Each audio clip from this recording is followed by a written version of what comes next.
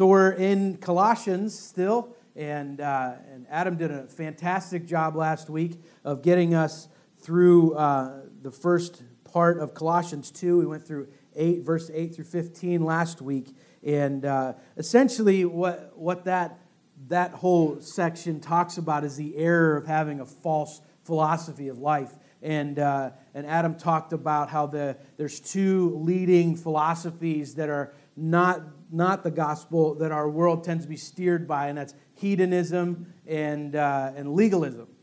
Hedonism is just, do what feels good, basically worship of self and worship of making yourself feel pleasure and of any variety.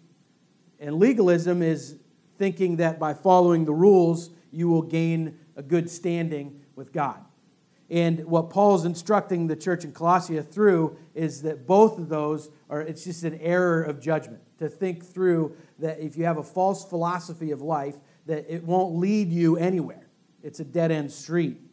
And he justifies that warning by reminding the church in Colossae, and through them, us, that the full deity of Jesus is what justifies that warning.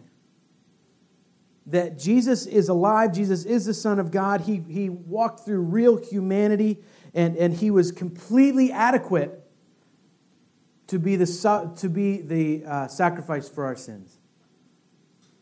And so that's where things went last week, where we just talked about the error of having a false philosophy of life. And this week we're going to look at a different error that Paul reminds us of. Now, I had PowerPoint made, but in my tech guru-ness, I saved it. And when I saved it, I just basically saved the old one over top of the new one, and I don't have any slides for you this morning. So, unless you want to look at last week's slides, 2 weeks ago's slides, I could show this to you, but it would be utterly confusing. So, we're just going to have to roll without them today. I got to get better at my tech savviness. So we're going to look at three things here that Paul reminds us of through this. We're going to be in Colossians chapter 2. We're going to look at verses 16 through 23. If you're using the Bible in front of you or in that pouch in the chair in front of you, it's page 679. By the way, I want to remind you again, if you need a Bible, take that one. If you like that one better than the one you've got, take it. That's the version of Scripture that we use. It's called the English Standard Version, and it is the most literal translation we have available to us in our day and age that gets us to the original language of Greek and Hebrew. So it's the most literal we've got. It's the closest thing we've got in English to what the original language would have said. So that's why we use that one here. But we're going to be in verses 16 through 23 of Colossians chapter 2. We're going to look at what Paul warns against: the error of legalism, the error of angel worship, and the error of asceticism, which you might not know what that word completely means. Asceticism was what Paul is saying. It's the doctrine that a person can attain a high spiritual or moral state by practicing self-denial or self-mortification or anything along those lines. It's the thought that you can gain yourself to a higher plane in a spiritual sense through following rules or through self-mortification or just idol worship. It's thinking that you can find a holy level of life through earthly living, essentially. So anytime I refer to that word asceticism, that's what I'm referring to. But let's read this together. Colossians chapter 2, verse 16 to 23. Therefore, let no one pass judgment on you in questions of food and drink, or with regard to a festival or a new moon or a Sabbath. And let me stop there. The first word of verse 16 is therefore. And when we see the word therefore, we have to ask ourselves, what's it there for, right? So it's there because of what we talked about last week. The error of a false philosophy. It's reminding us that Jesus was fully man and he was fully God. He was fully sufficient to be the sacrifice. It's taking us back to the very beginning of the letter to talk about the supremacy of Jesus. That Jesus is King. And so, having that knowledge, let no one pass judgment on you in questions of food and drink, or with regard to a festival, or a new moon, or a Sabbath. These are a shadow of the things to come. But the substance belongs to Christ. Let no one disqualify you, insisting on asceticism and worship of angels, going on in detail about visions, puffed up without reason by his sensuous mind, and not holding fast to the head, from whom the whole body, nourished and knit together through its joints and ligaments, grows with a growth that is from God. If with Christ you died to the elemental spirits of the world, why, as if you were still alive in the world, do you submit to regulations? Do not handle, do not taste, do not touch, referring to the things that all perish as they are used, according to human precepts and teachings. These have indeed an appearance of wisdom in promoting self-made religion and asceticism and severity to the body, but they are of no value in stopping the indulgence of the flesh. So let's break down what Paul's saying in this section. We're going to spend our time together just breaking this down because I think it's really important for us to take this section and make it make sense. Because what Paul's talking against is the same stuff that I think if Paul were to write a letter to the church in America, he would address this kind of stuff in this letter. He would address self-worship. He would address legalism. He would address those things. So the first thing that I think we need to understand, and Paul addresses this in 16 through 19, is that legalism and grace don't swim in the same pool. They don't mix. Legalism and grace don't mix. Legalism says that you have to do something to gain something. That's the math. That it's due to be theology. You do this to be holy. You do this to become righteous. You check off the list. You do the do's, don't do the don'ts. That's what legalism says. That you gain some higher moral standing by following the list of rules. And if you're a good rule follower, then you're obviously a godly person. But that math doesn't always equal to the right equation. Just because someone is moral, Jesus himself said, all of those who say, Lord, Lord, will not enter the kingdom of heaven. In the great, great story, Pilgrim's Progress. There is a section in the story where Christian is a pilgrim and he's going to take a pilgrimage to the celestial city. And along the way, he meets all kinds of people that are helping him and people that are trying to hurt him. He's going to meet situations that slow him down and situations that can speed him up. But one of the things that's crucial in this is he was told by people that came before him that on this pilgrimage you will get to a hill, and on the top of that hill will be a cross. There will be paths on either side of it. But to get into the celestial city, you have to climb the hill. You have to go through the cross. You can't get into the celestial city unless you go through the cross. So Christian climbs the hill. And as he starts this journey, he has a huge satchel on his back, just full of what it's called his burden. The closer he gets to the cross, the more the straps loosen. And when he gets to the base of the cross, his burden falls off of his back. And when he looks back to see what happened to it, it's gone. Now, there are those that were with him that tried to talk him into not climbing the hill because it's easier to take the path around it. And they did. They took the path around the hill because it was a whole lot easier to go around the hill than to go up over it and through the cross. And those same people went on the same pilgrimage he did from that point on. They went through some of the same trials. They met some of the same people. And some of them chose very wisely. They didn't listen to the temptation. And they didn't quit. And they kept fighting the good fight, right? But when Christian gets to the celestial city, he gets invited in because his name is found in the book of life. But when the people who didn't go through the cross get to the pearly gates of the celestial city, they are not allowed to enter. Good moral living does not equal eternal security. Being a good rule follower, a generous person, a nice person does not equal heaven. That's what we like to think in our country. We like to think that if somebody dies, well, first of all, when somebody dies, we only say nice things about them. And that's when we say, well, they're in a better place now. But that's not always true. They could be in a much worse place. And what Paul is trying to remind the church in Colossae is that it's not about following the rules. The rules were established in the Old Testament to reveal your brokenness, not to give you a solution to it.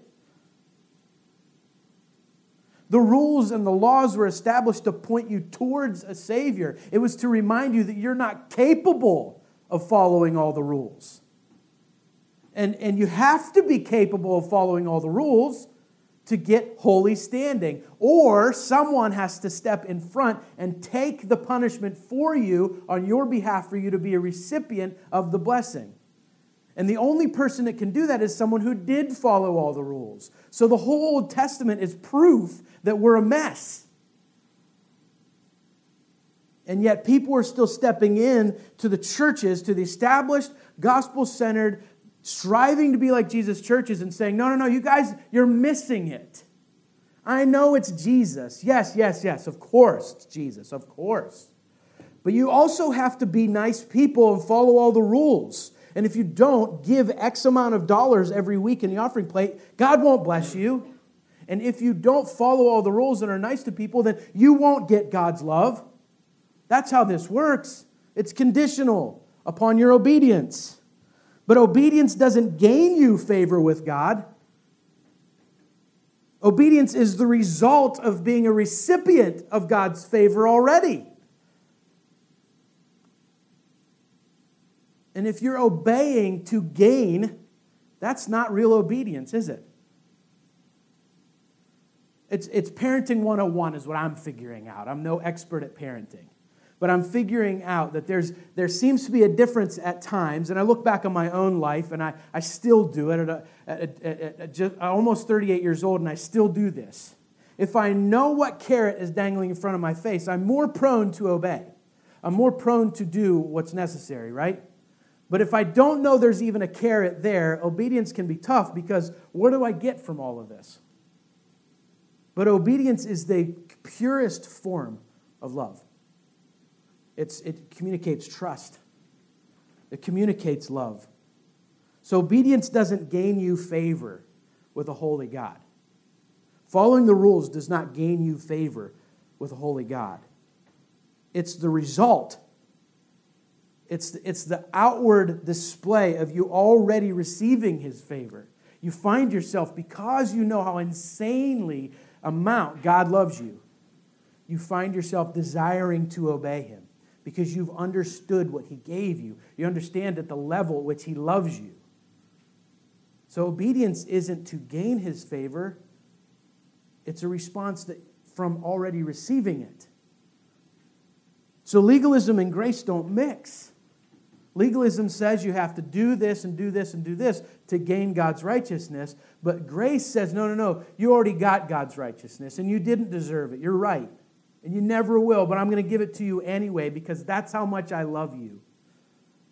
So you receive this gift, and the receiving of the gift alters how you want to live your life.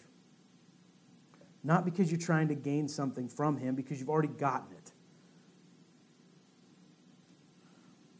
The second thing that I think we need to cover that Paul talks about here, the first thing, legalism and grace don't mix. We could talk about that one thing the rest of the time we're together today. But the second thing is that angels are created beings. They have no deity. This thought that the Looney Tunes version of death is accurate, that we get crushed by an anvil on the top of our head in pursuit of the Roadrunner, and then all of a sudden we grow wings and float up into the sky and play a harp sitting on a cloud, right? How many times has someone passed away and you've heard somebody say, well, they're an angel now? Right? That's impossible. Because angels are created beings. God created angels at the same time that around the same time He created people. Listen to what God says. When Job is going through all of his suffering in the book of Job, and he's going through all this stuff, Job finally speaks. And at the end, he's gone through all of this trauma, all of this pain, all of this loss, and he finally speaks. And when he speaks, he just asks God a series of questions. And you can sense his frustration in his questioning. And then God speaks. The end of the book of Job, we see God speak. But when God speaks back to Job, He doesn't answer one of his questions. He doesn't answer any of them. This is what God does. He listens to Job send all these questions. And he says, okay, Job, I heard you. Now let me ask you a few questions. And here's one of the things that he says in Job 38. This is verses 4 and 7. I'm going to read them together. Where were you when I laid the foundation of the earth? Tell me, Job, if you have understanding. When the morning stars sang together and all the sons of God shouted for joy, where were you, Job? He says that because I want you to hear that. When the morning stars sang together and all the sons of God shouted for joy, where were you? When there's a referral to that, the sons of God or the morning stars, we see that several times in the book of Job and other places in the Old Testament. It's referring back to angelic beings.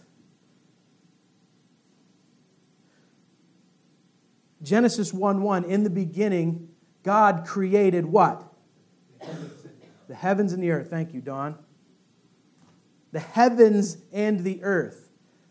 In the beginning, we had one entity. Before time actually started to tick, we had one entity, and it was God.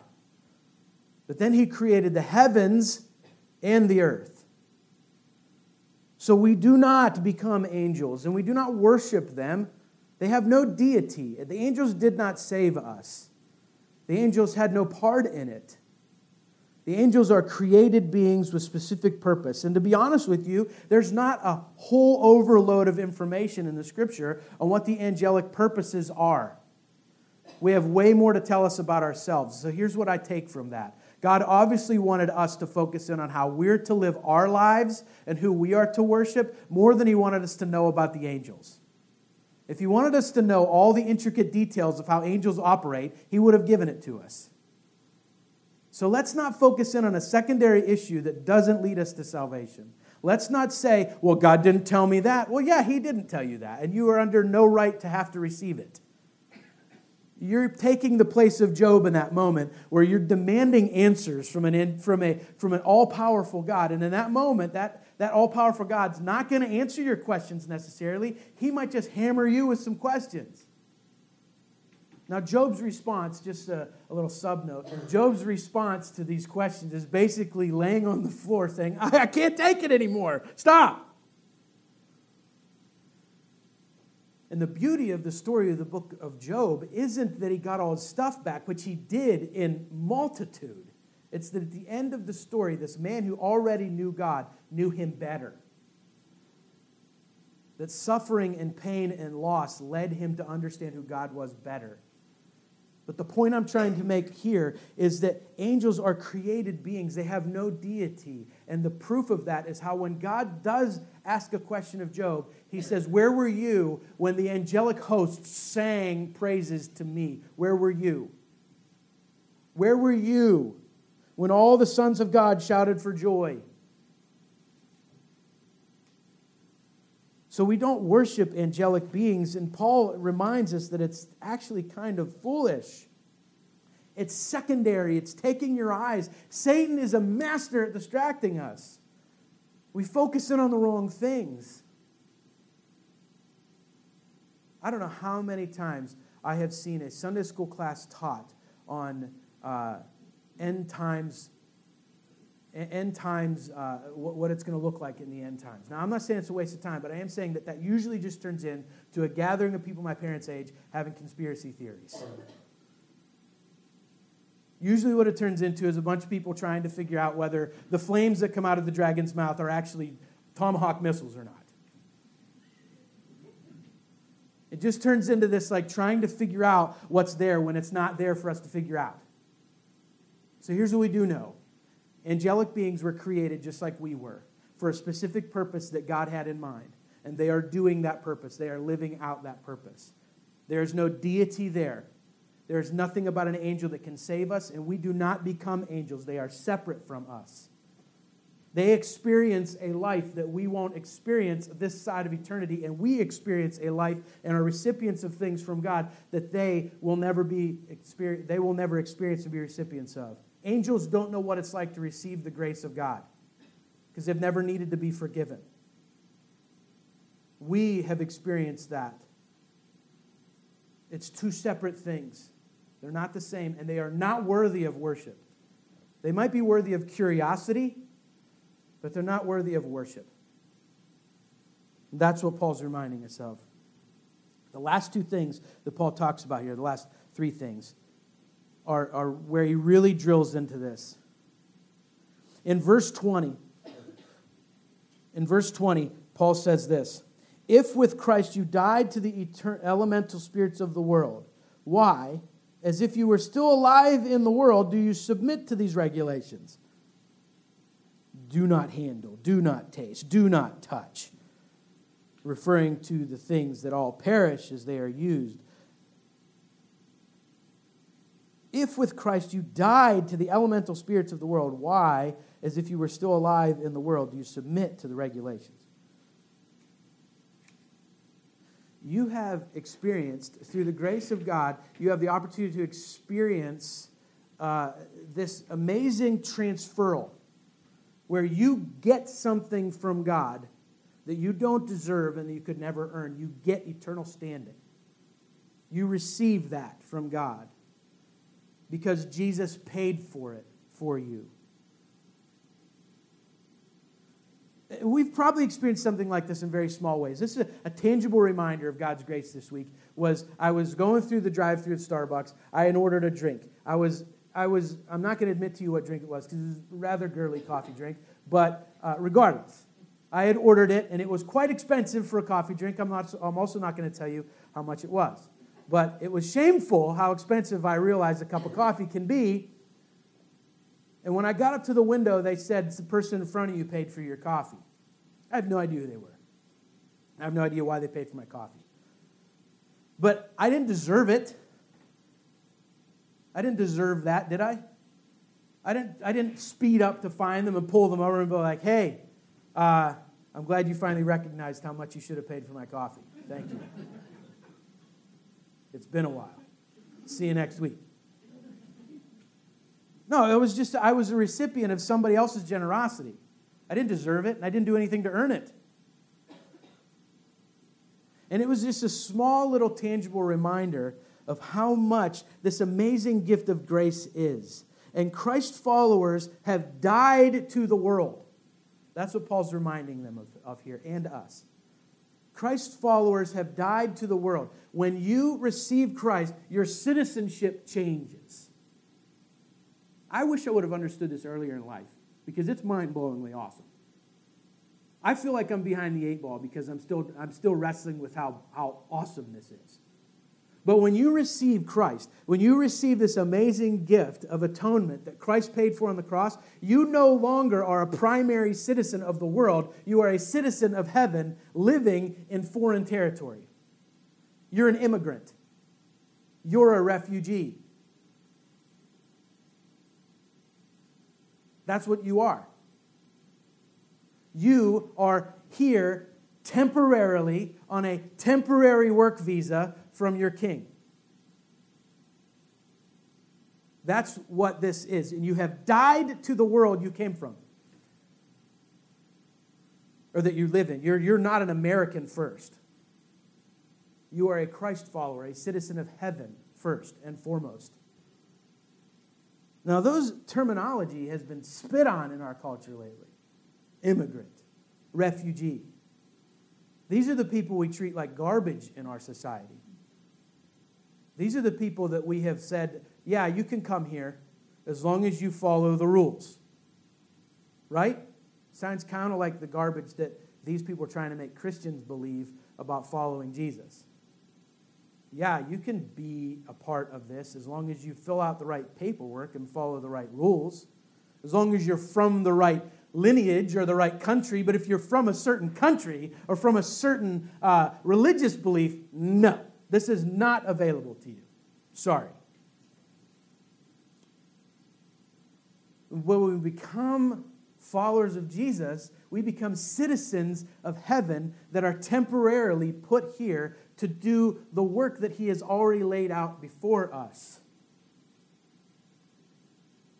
And Jesus warns us that when you receive this gift, you have died to yourself, and your selfish desires have died. And, by the way, people will hate you because of me. Jesus says to His disciples, look at what they did to me. Look at what they did to me. They beat me to the point where I was unrecognizable.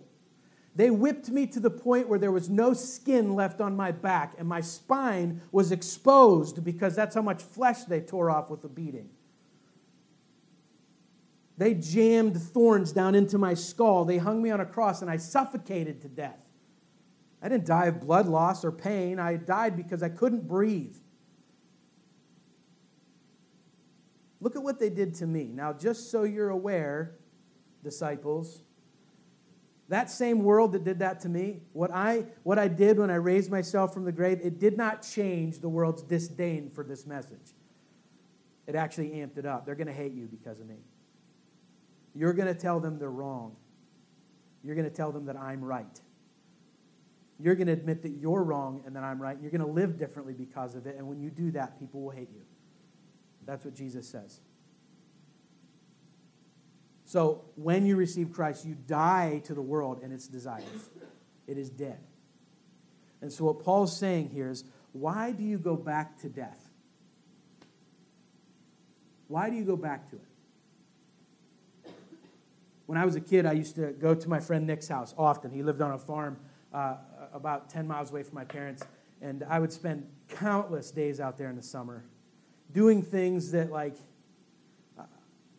a lot of I probably shouldn't have done. But regardless, we would ride four-wheelers all day, or we would ride horses into the woods, or we would go down to the reservoir behind his property and we would fish, and we would camp out. And he had dogs on his property that his dad would raise, and he had blue ticks, which are really good rabbit dogs.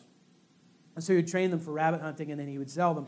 And this one dog in particular was not the brightest bulb on the tree.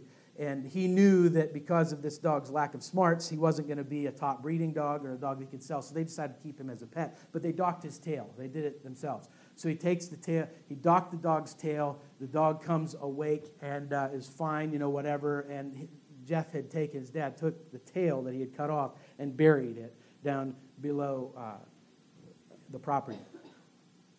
The next morning, Jeff got ready to leave for work, and the dog was laying on the deck chewing on something, and whenever he checked out what it was, the dog was chewing on his own tail, like it was a bone. So Jeff was like, that's disgusting. So he took it, and he took it further away, and he buried it. And the next day, that day, when Jeff came home from work, guess what the dog was doing on the deck? Chewing on that tail. And finally, he had to burn it to get rid of it so the dog wouldn't keep chewing on it. And I think of that when I think of messages like this, when I think of this passage of Scripture, what Paul's trying to warn us against. You have died to your sinful desires. You have died to the flesh. You have died to the world. Think of it this way. Anytime that when we walk away from a gracious gift of God and the commands of God and the love of God, anytime we walk away from that to fuel our own selfish and sinful desires, it's like we're chewing on a piece of dead flesh that God cut off of our body. It's like we kept it in a jar, and every once in a while we take it out and suck on it for a little bit. Isn't that gross? I want you to be sick right now. I want that to just sort of just make you sick to the stomach. Because when I think of it that way, it's disgusting. But anytime I run towards sin, that's exactly what I'm doing. Anytime I run towards a philosophy that I think can save me or give me joy or give me any ounce of satisfaction apart from Jesus, that's exactly what I'm doing. Because I am dead to the world and its transgressions. I am dead to it. And when we get Jesus, we get covered in his righteousness. Do you understand how mind-blowing this is? That you and I, when we receive Jesus, we get covered in his righteousness.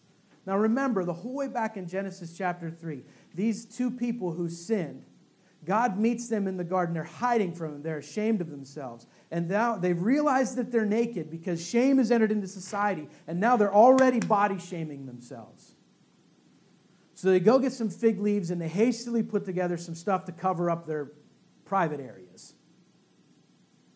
And when God finds them in the garden, he sees them. They're hiding from him, which I think is funny. God obviously finds them. And when he sees them, he tells them, listen, what you're wearing is not sufficient. He essentially tells them, leaves, when they're not plugged into a water source, die. And when the leaf dies, you will be exposed.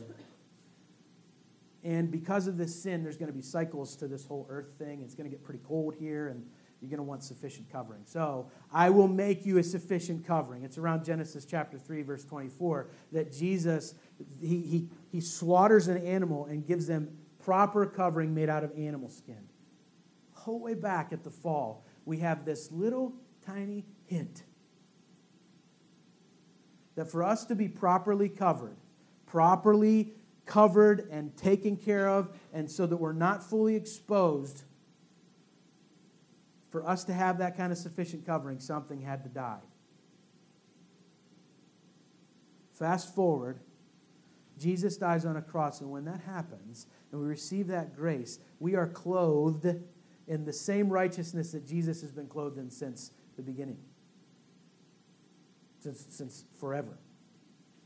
So when God looks at us, He sees Jesus. When God looks at us, He says, you know who you remind me of? My son. Oh, you know who you look like? Jesus. That's what Jesus' righteousness did for us. We got clothed in it. And that means that no matter what you do, that you can never earn more of God's love. And He can never love you less. You can't do anything to lose it. You can't do anything to gain more of it. It is God's love. It is a thing that cannot be capped. You have received it in its fullness. Listen to what Paul writes in Ephesians chapter 2, verse 1 through 10. He writes, "And you were dead in the trespasses and sins in which you once walked, following the course of this world, following the prince of the power of the air, the spirit that is now at work in the sons of disobedience, among whom we all once lived in the passions of our flesh, carrying out the desires of the body and the mind, and were by nature children of wrath, like the rest of mankind. But God, being rich in mercy, because of the great love with which He loved us, even when we were dead in our trespasses, made us alive together with Christ. By grace you have been saved, and raised us up with Him, and seated us with Him in the heavenly places in Christ Jesus, so that in the coming ages He might show the immeasurable riches of His grace in kindness toward us in Christ Jesus. For by grace you have been saved through faith, and it is not your own doing. It is the gift of God, not a result of works, so that no one may boast. For we are His workmanship, created in Christ Jesus for good works, which God prepared beforehand that we should walk in them." There's a whole lot of theology right there. But basically what it says is that you once belonged to the world, and once you saw the redemptive message of Jesus, the hope that He offers, you receive it, you stepped out of that being your reality. You will still live here. You will still die here. There's only two people in history that haven't died here, Enoch and Elijah. And if you just walk off into heaven someday, kudos to you. Or if a flaming chariot comes down and gets you like it did Elijah, that would be awesome for you. But I doubt that'll happen. So that means we will live here, we will suffer here, we will experience pain here, we will experience loss here, and we will die here. Unless Jesus comes to redeem us first, which would be awesome in and of itself. But we can't bank on that. We need to live out the good works that have been laid before us because of Jesus' grace that was shown to us on the cross. Because of God's grace that was poured out on us. You are dead to your sin, so why keep going back to it? Solomon writes in Proverbs, like a dog returns to his vomit. Let that sink in. So a fool returns to his folly. And when we return to the same sin that God died to redeem us from, we are like a dog that walks over to a pile of his own puke and licks it all up. I want you to be sick this morning. Anyone want to come over for lunch?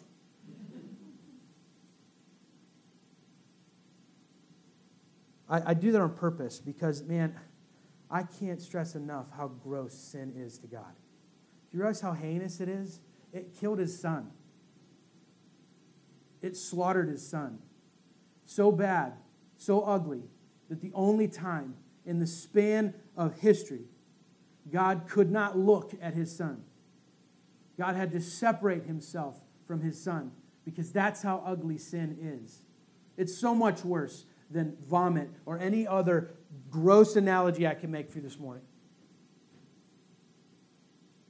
And you're dead to that.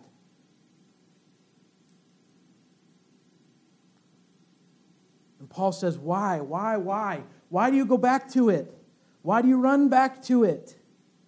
These rules, this referring to things that all perish as they're used.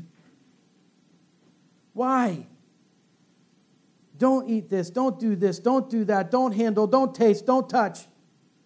What kind of life is that? You get to live in the power of Jesus' resurrection. Why do you keep going back to the foolishness? Why do you revoke your own citizenship? Why do you want that? That's what Paul's saying. The next thing that he wants us to be reminded of is in the second part of, and it's verse 22, where it says, referring to the things that all perish as they are used according to human precepts and teachings. Why do you want to do that? He says, if with Christ you died, starting in verse 20, to the elemental spirits of the world. Why? As if you were still alive in the world. You are dead to the world. Remember, you are alive in Christ. Your citizenship changed. Why do you submit to all the regulations? Now, Paul's not saying you're not supposed to submit to regulations and rules. That's not what he's saying. He's saying that if a religious community comes to you and says, yes, it's Jesus, but it's Jesus and this. It's Jesus and following these rules. Anytime we do that, we tend to emphasize the rules more than we emphasize Jesus. That's why legalism is a broken philosophy. So Paul says, why? Why would you go back to it? Because he's referring to all the things that perish as they are being used. And all these things were written according to human wisdom and human teaching and human assumptions. All these things perish as they're used. We love to preserve things in America. We love it. I mean, heaven forbid somebody buys a piece of property and tears down an old building. That's certified historic. Yes, it's old. You're right. Right? My dad and my father-in-law are the two worst people at this. They keep everything. Everything will be worth something someday. I'm sorry, Dad, but my bicycle that my brother ran over with the car because he was mad at me is not going to be worth squat. It wasn't worth anything when I got it. It's not worth anything now. But it's still in the top of my dad's garage because someday someone's going to want that old Schwinn bike. Not old Schwinn as in like good Schwinn. I mean like China Schwinn. It's no good. It's not worth it. Plus, it's been run over by the car at least 3 times. My brother used to have an anger problem. Anyway. All the things that we try to preserve, all the things that we try to keep around. Do you know why we have to preserve them? Do we know why we have to put work into making sure they stand still? This is pretty easy. Because they're falling apart. Because it won't last. No matter what building material we pick, at some point it deteriorates, it outdates, and it needs updated. Because the things that we build our lives on here on this earth, apart from Jesus, are things that are built out of things that perish and things that die. So Paul's saying all of these rules, don't touch it, don't eat it, don't do it, don't go here, all those things are built upon worldly principles in a world that will die. You already know this. Why do you keep doing this? Why would you give yourself over to that? And what Paul's hoping for is by asking these questions, people can read it and say, you know what, it is kind of stupid. These things wither away and they die. Like I said, we like to preserve things, but all the things that man can create have a shelf life. All the things that we can create have a deterioration point.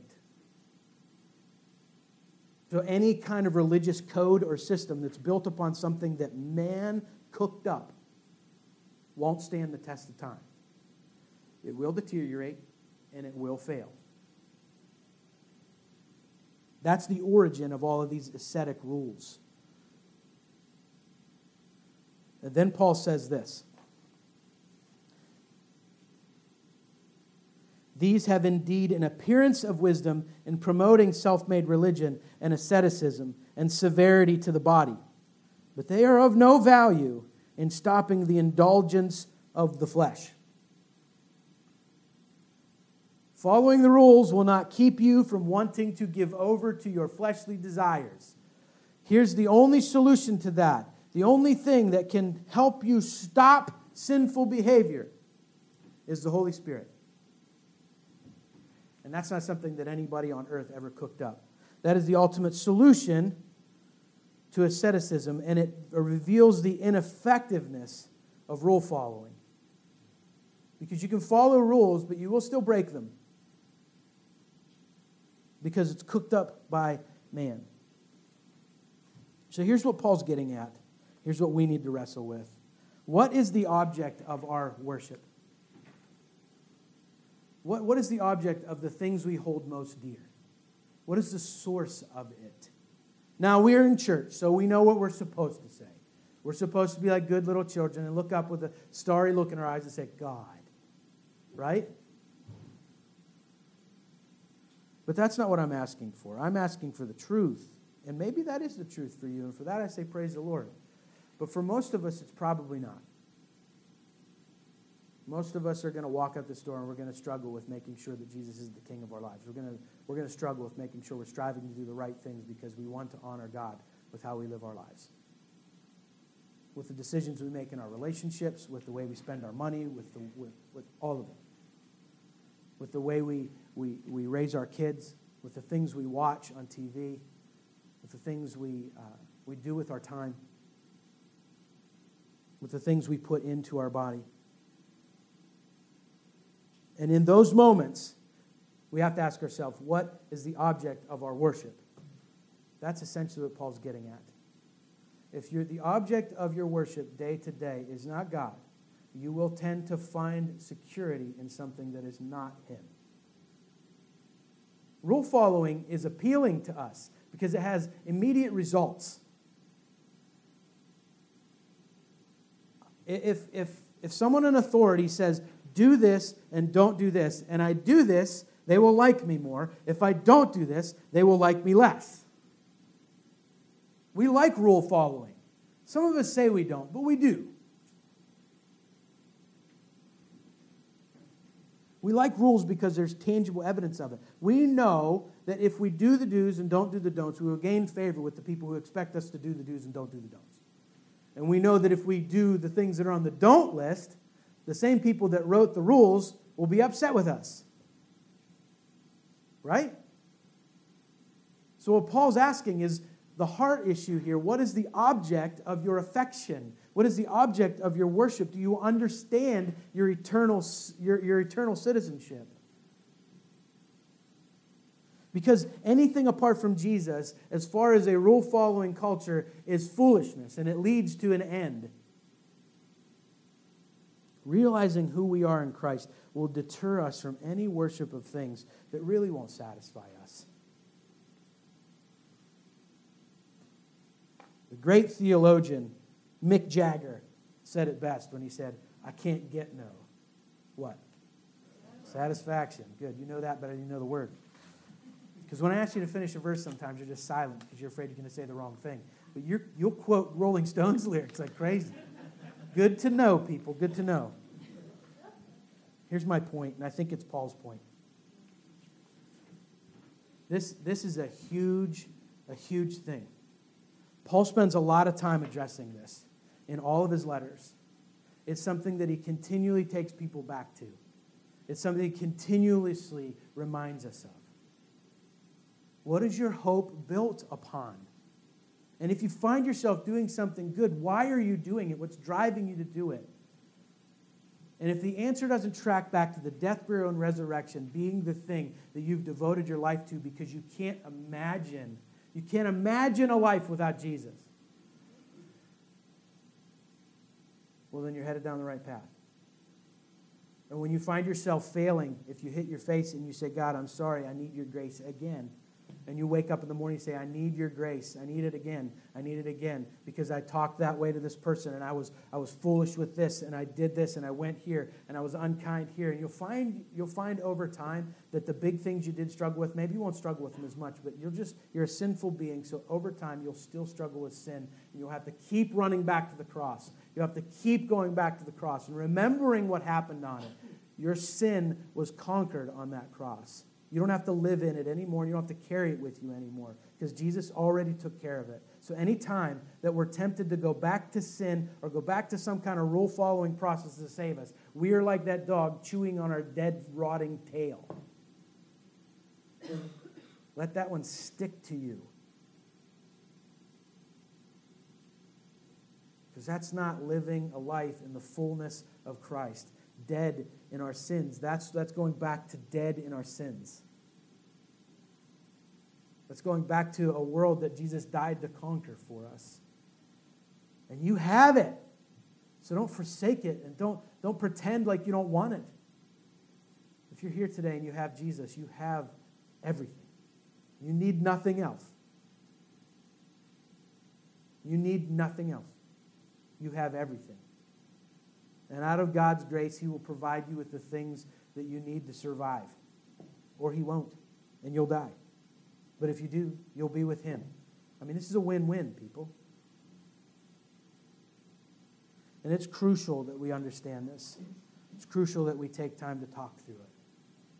You know, one thing that I'm going to close on this, one thing that I'm realizing is that in the book of Acts, the church function, at the end of chapter 2 of the book of Acts, like verse 42 through 47, we see the church function at potentially the best it has ever functioned at. It says that they gathered daily and sat under the apostles' teaching, and then they went and they lived their lives together, and they shared meals with one another, and they sold their property and divvied it up to those who were in need, the church was functioning at its best. It says that they were in good favor with all the people. Imagine that. The church, the Christians, being in good favor with all the people. When's the last time that was true of us in America? The Christians were in good standing. I mean, I'm to the point where I don't even want to call myself a Christian. I want to come up with a new word.